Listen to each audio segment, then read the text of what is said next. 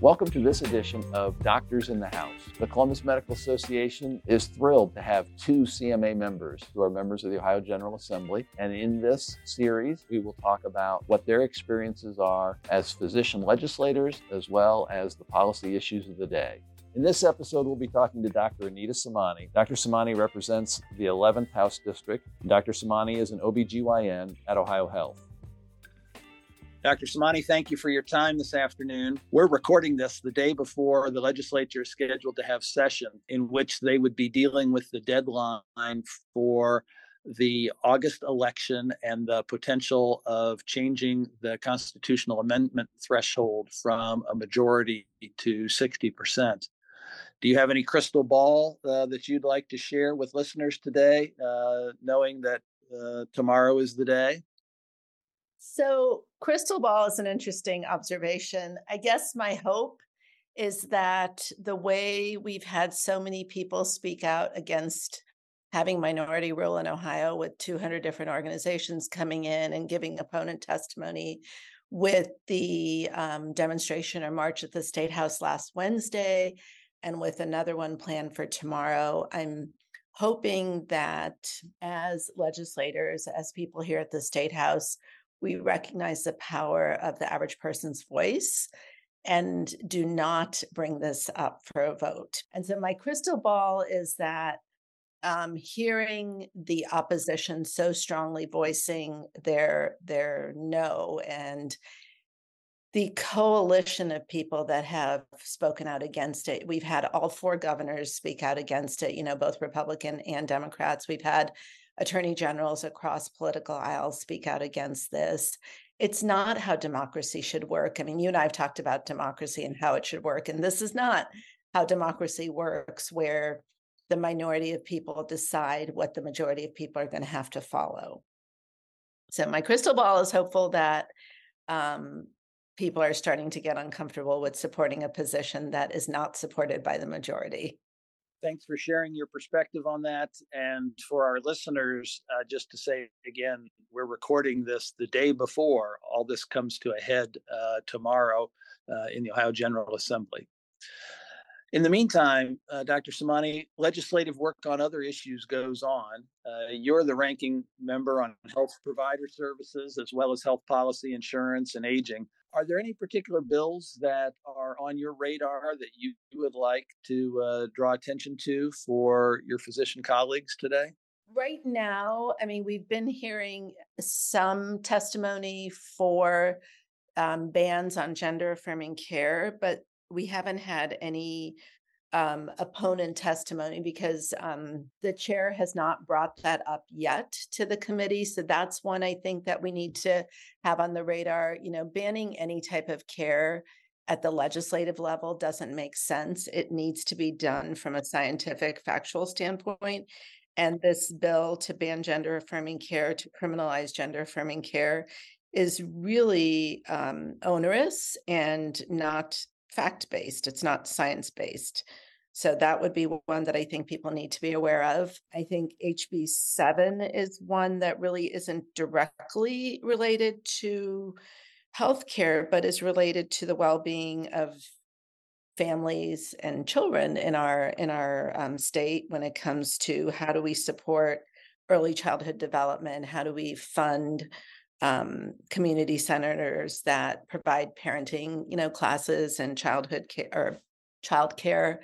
So HB 7, I think, is a pretty comprehensive bill. That part of it, we were trying to get through the budget amendment, but weren't able to. So now we're working on doing it independently. I think that's one that would be really impactful for the future of Ohio to support, young, like 0 to 3, giving continuous Medicaid coverage to those kids, giving them access to early, childhood development, that type of thing. I think it's going to be really important.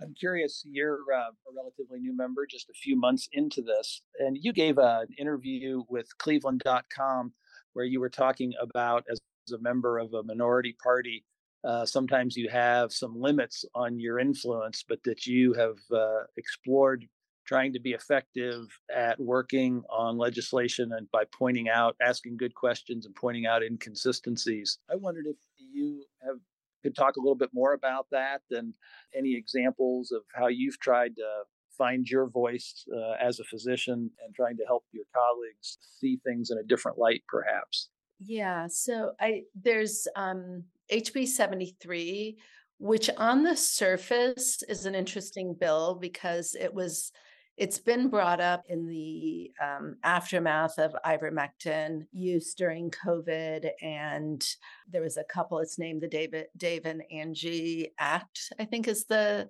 subterm for it. But essentially, what this bill is trying to do is to allow for off-label prescribing for patients who request medications. And, the original sponsor of it is somebody who was pushing sort of alternative treatments and therapies during COVID. And when you look at the bill, it's so broad, it's so general that it could apply to almost anything. It could apply to a patient saying, hey, I want you to prescribe Percocet for me. And now with this HB 73, a provider would be required to prescribe it, even though it's not indicated in the circumstances. Do you know what I mean? It's a bill that I think oftentimes when people aren't in healthcare and write bills, they don't look at the unintended consequences. So if I'm understanding correctly, you're helping people see that that the patient could be driving the decision as opposed to the physician prescriber? Yes. And I think that's something we have to be careful with. I think we have to recognize that anytime we have a bill at the State House, we do need to look at it, from every single angle possible to determine, is this realistic? Is this a good bill, or are there going to be unintended consequences to that bill? Thank you. That's a nice example of raising up those kind of questions because of your unique perspective as a physician. Is there anything else that you'd like to share this month? So as you know, there is a group of physicians that were able to get the language to be able to get the reproductive rights ballot initiative going. And we are looking to get signatures from 44 out of 88 counties. So if there are people listening to this podcast that are not in the traditional suburban counties that would like to help collect signatures, please direct them my way. The petitions are available through Protect Choice Ohio and also through the Ohio Physicians for Reproductive Rights. But it's going to take 500,000 signatures around that from 44 out of 88 counties to be able to get this initiative onto the ballot in November. So I would ask people to consider signing that ballot initiative. The deadline's July 5th, or volunteering to help with it, or attending fundraisers or donating money to the cause, because it's going to cost about $20 to $30 million to get that across the finish line. Dr. Samani, thank you for your time today, and good luck in what's going to be a busy few days coming up here at the Ohio General Assembly. Thank you. Looking forward to see where my predictions fall. Doctors in the House is a podcast produced by the Columbus Medical Association. You can stay up to date on our advocacy efforts at columbusmedicalassociation.org/advocacy.